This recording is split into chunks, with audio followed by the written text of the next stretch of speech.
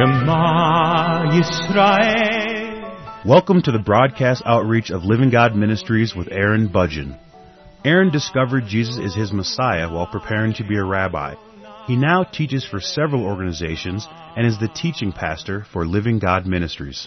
Strongly distinguishing between the Old and New Covenants, Aaron presents the Scriptures from a Judaic and historical frame of reference.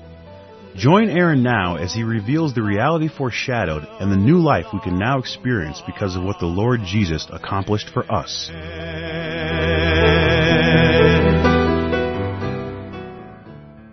I'm presenting a verse-by-verse study through Ephesians, and in the previous message I was focusing on the first part of Ephesians chapter 1, verse 18. In Ephesians chapter 1, verse 18 it says, "The eyes of your understanding being enlightened, that you may know what is the hope of his calling." And then the second part, "What are the riches of the glory of his inheritance in the saints?" And what I was doing in the previous message was blending verse 17 to verse 18 with regards to the wisdom and revelation and the knowledge of God, that this should of course be a big part of the hope of his calling, that he has called to us, and because he has called to us, he has given us some hope that we may know who he is, that he may give us revelation, that he may give us wisdom, that this is an important part of the hope that we get to embrace because our God has reached out to us, because he's called out to us as people who he wants to have in his life. You know, in most cases, people will turn to God when they are experiencing a significant change in their lives. And these changes usually have to do with losing what they had before, and they are now going to reconstruct and rebuild their lives into something new. This is a common reason as to why people will turn to God. It usually has something to do with the fact that they're losing some sense of hope. They could be exceptionally depressed because their life has changed in a way that they have experienced a significant amount of loss. There are, of course, many reasons why people are motivated to search out their God. But a lot of these reasons have to do with a person needing some sense of hope in their lives for what they may be able to have in the future. In other words, they're looking to God to give them something that they have lost, that they would like to have, and they may be in a circumstance in their lives where they need some additional help. They need some divine intervention in their lives because they are struggling in the midst of their circumstances. So what happens is that people will often turn to God because they want something from him. You know, God, just give me something. And you know, these may be some legitimate concerns. People may be at risk of losing their place to live. They might be faced with some significant health issues. You know, there are serious problems that we run into in our lives, and so calling out to God for some divine intervention is common. It's not unrealistic at all. But these reasons don't normally have anything to do with, God, will you give me some revelation about who you are as a person? People are not normally thinking in those terms. They're usually thinking about other things. They're thinking about themselves. They're not thinking about God. They're thinking about themselves. And they're giving God an invitation, you know, like it's an opportunity for God. Here you go, God. Here's your chance. Here's your opportunity. Now you can come into my life and let's see what you can do. You know, if you will do this, if you will do that, you know, maybe I'll believe in you. You know, maybe I'll take some time to read the Bible. I will commit myself to being a Christian if you, of course, perform and give me some sense of hope in this, what seems to be absolutely hopeless situation. And you know, he might respond. He might very well do something. He might intervene in your life in a divine way, and when he does, maybe you'll fulfill your end of what you claimed you would do, or maybe you won't. Maybe you'll need to have another crisis come up in your life. But then if that happens, then do you suppose God is going to take you seriously if you decide to have a similar conversation with him as you have before? these could be some interesting questions and some interesting issues. But when people are looking for hope, they're looking for hope for themselves and for their own lives. They have discovered that there is a significant difference between the way things are and the way they would really like things to be.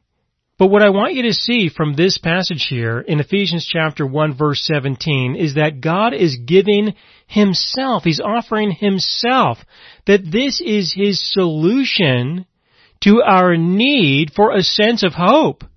That if you would like to have hope in the world that He has created, that He has designed, then you might want to consider the kind of hope that He is offering. And what He is offering is often quite different from what it is that people would like Him to give. So because of this disconnect between what He's offering and what people want from Him, it's not unusual for there to be nothing between God and people. Because He is not going to be manipulated, and these people are not often interested in what God has to offer in terms of Himself. Anyway, they just want His stuff, or they want Him to make some special deliveries of some kind, or intervene in a divine way so that they can have what it is that they genuinely want, or that they think they genuinely want.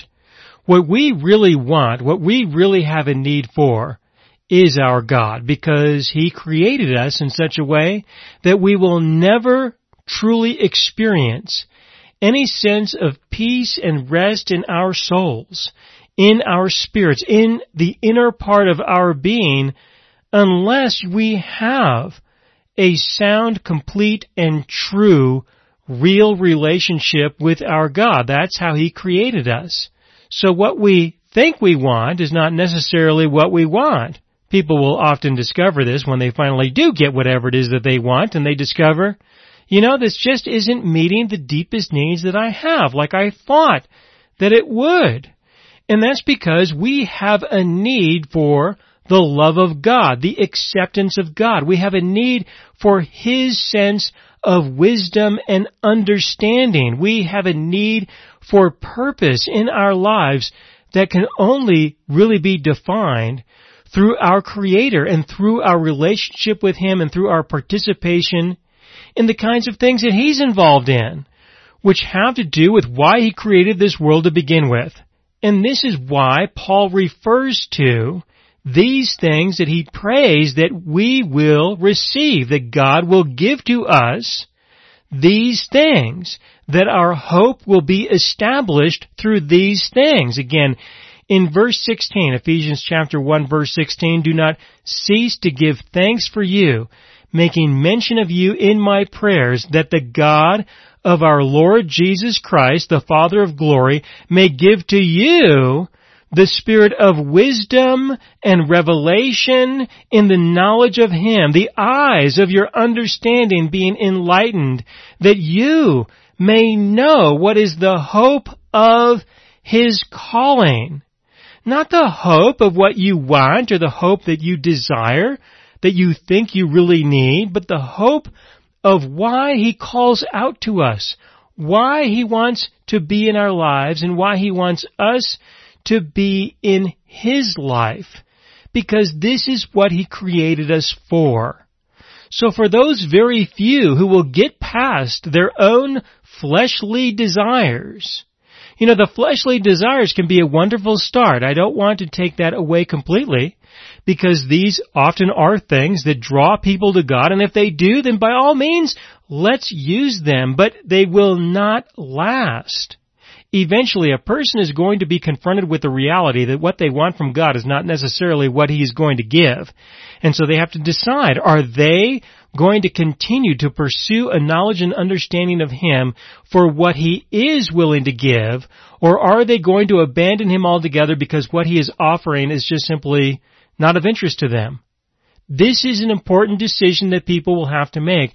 And hopefully when they are drawn to Him by the desires of their flesh in most cases, hopefully when they are drawn to Him, they will discover enough about the reality of His existence and the reality of who He is that they will continue long enough to embrace what He is genuinely offering them. And some people do. Most people, from my experience, do not, but some people do. And as long as there are some, that's a lot better than none. And so I do encourage people to turn to Him for whatever reason. But in the end, if you're going to stick with Him, it's going to have to be for the reasons that He is willing to have a relationship with you. Now, we do have a God who does want to give. He has a lot to give to us.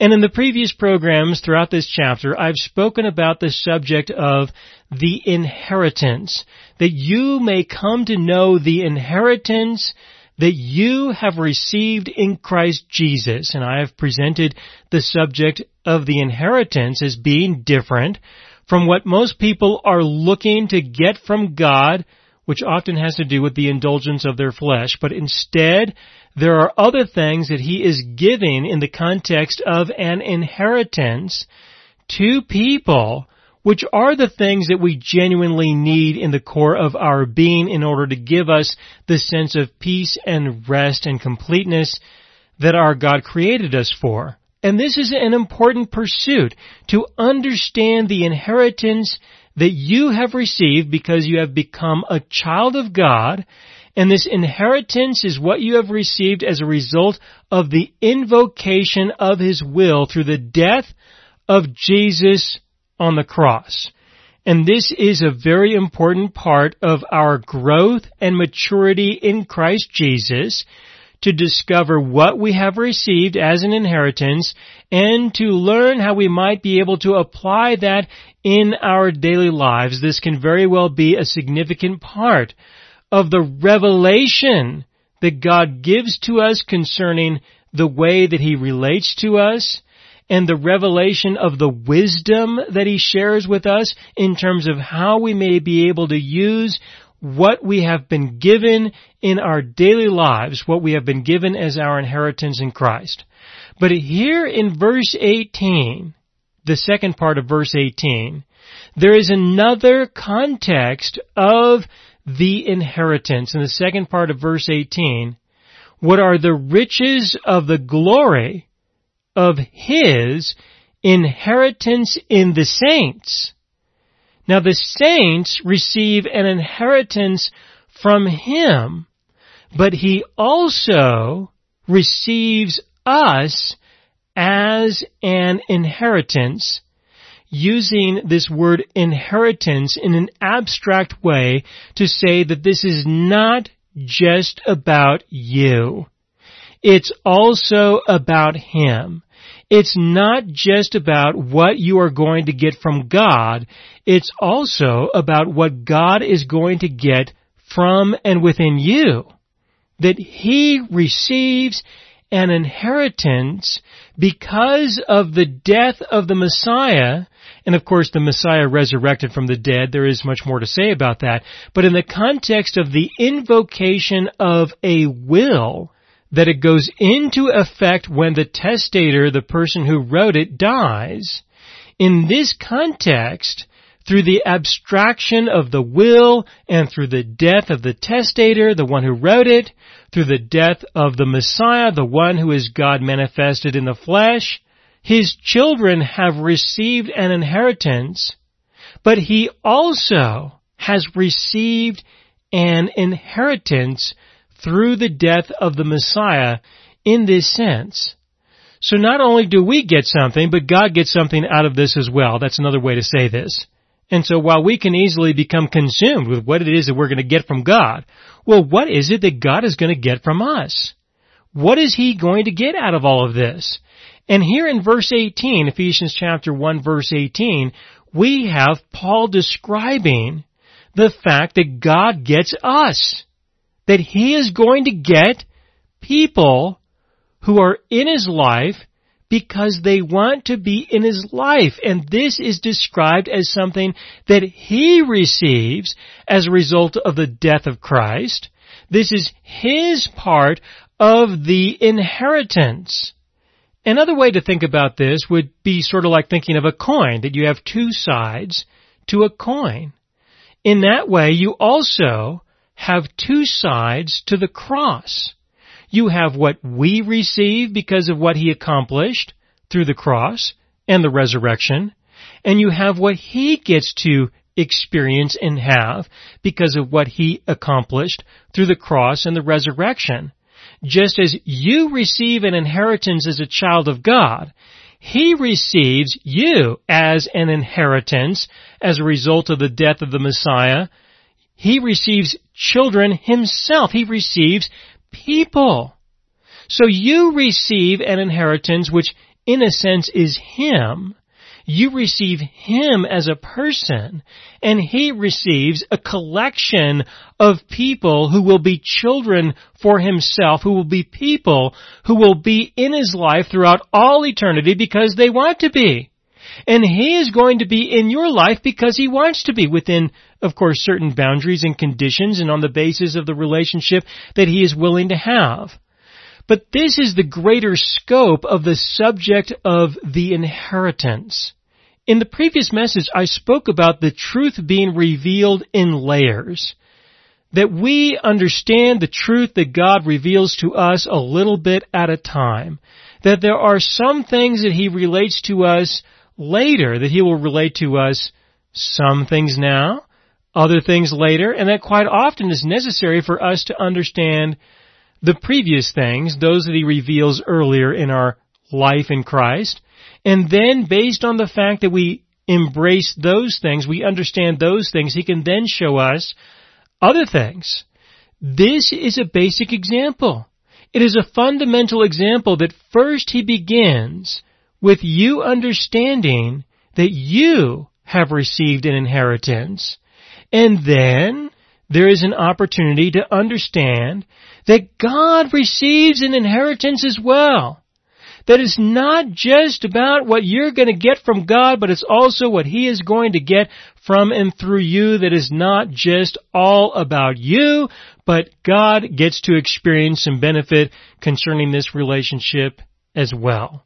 And of course, because of the definition of the gospel, the way that He has presented it, the way He has called out to the entire world, only those who really want to know Him will be those who will surrender to the gospel, embrace the new covenant, be made into a child of God, a living person, and through these decisions that people make to surrender to the new covenant, God acquires a people for Himself.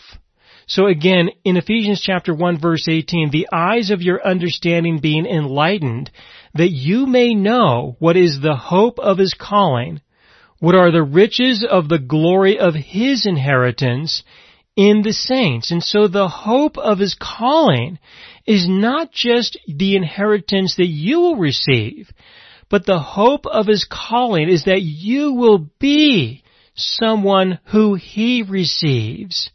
And that this is something that is good. And this is something that you can have in terms of a sense of hope. You will belong to God. You will be a part of the family of God. You will have a place with Him. These are all things that will meet the deepest need that you have for a sense of hope, especially in the world that we are a part of that often tends to provide us with experiences that will challenge our sense of hope for much of anything.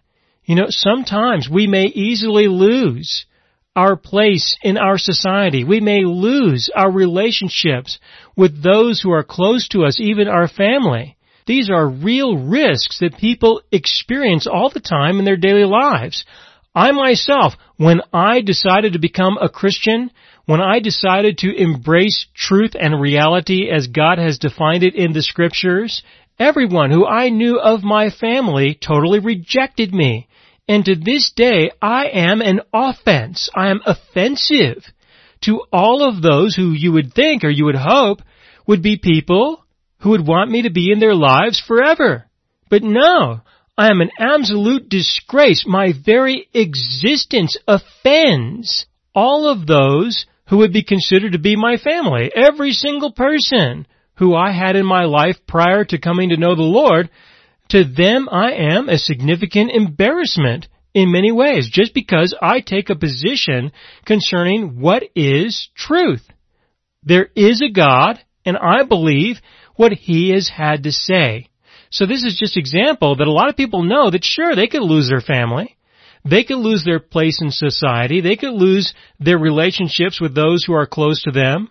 They might lose their place to live. There are many opportunities to suffer in this world, but the hope that we have in Christ Jesus in terms of our place with Him, of our being a part of His family throughout eternity, this is something that a person can really hold on to satisfy the deepest desire and the deepest need for hope in who they are, especially as we get older and we get closer to the end of our lives, realizing that what we had hoped for, maybe, in the world never transpired, and it probably never will.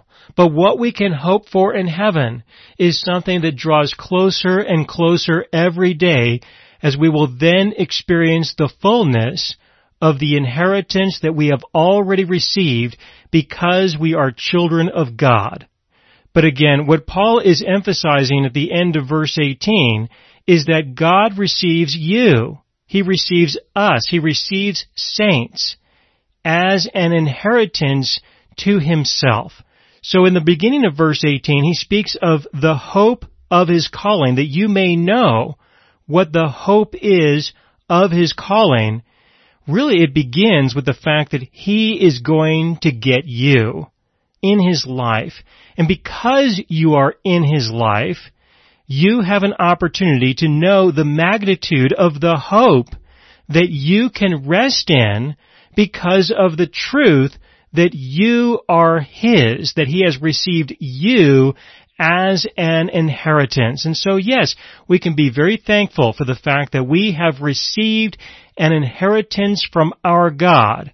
And that can give us a sense of peace and joy and hope because, of course, we are often consumed with ourselves thinking about what is it that we are going to get in this world or out of this world or from God, what's in it for us. But it really needs to start, if you are able to consider this, it really needs to start with what God gets out of you. And what He gets is He gets a person in His life because you want to be in His life.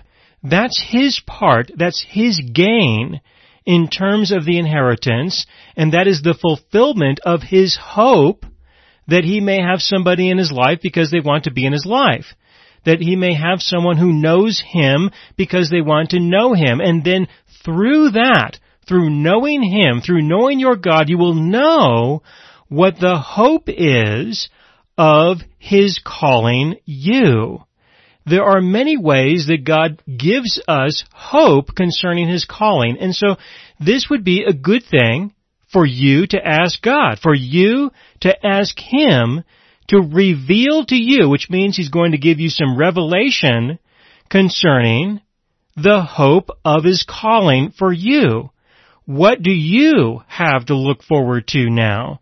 He has called out to you, and because of that, you can have a tremendous amount of hope, especially in comparison with the lack of hope that you may find yourself experiencing in the world that you are a part of.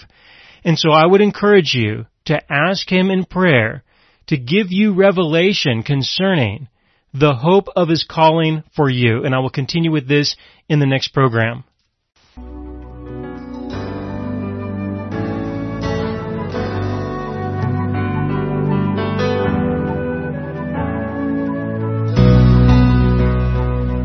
You have been listening to the broadcast outreach of Living God Ministries. You can hear all of our programs for free through our radio archive at livinggodministries.net. That is, livinggodministries.net. Do help us develop new radio programs and continue broadcasting on this and other radio stations. Send your contributions to Living God Ministries, P.O. Box 38353, Colorado Springs, Colorado 80937, or use the donation link on our website, livinggodministries.net. That is, livinggodministries.net.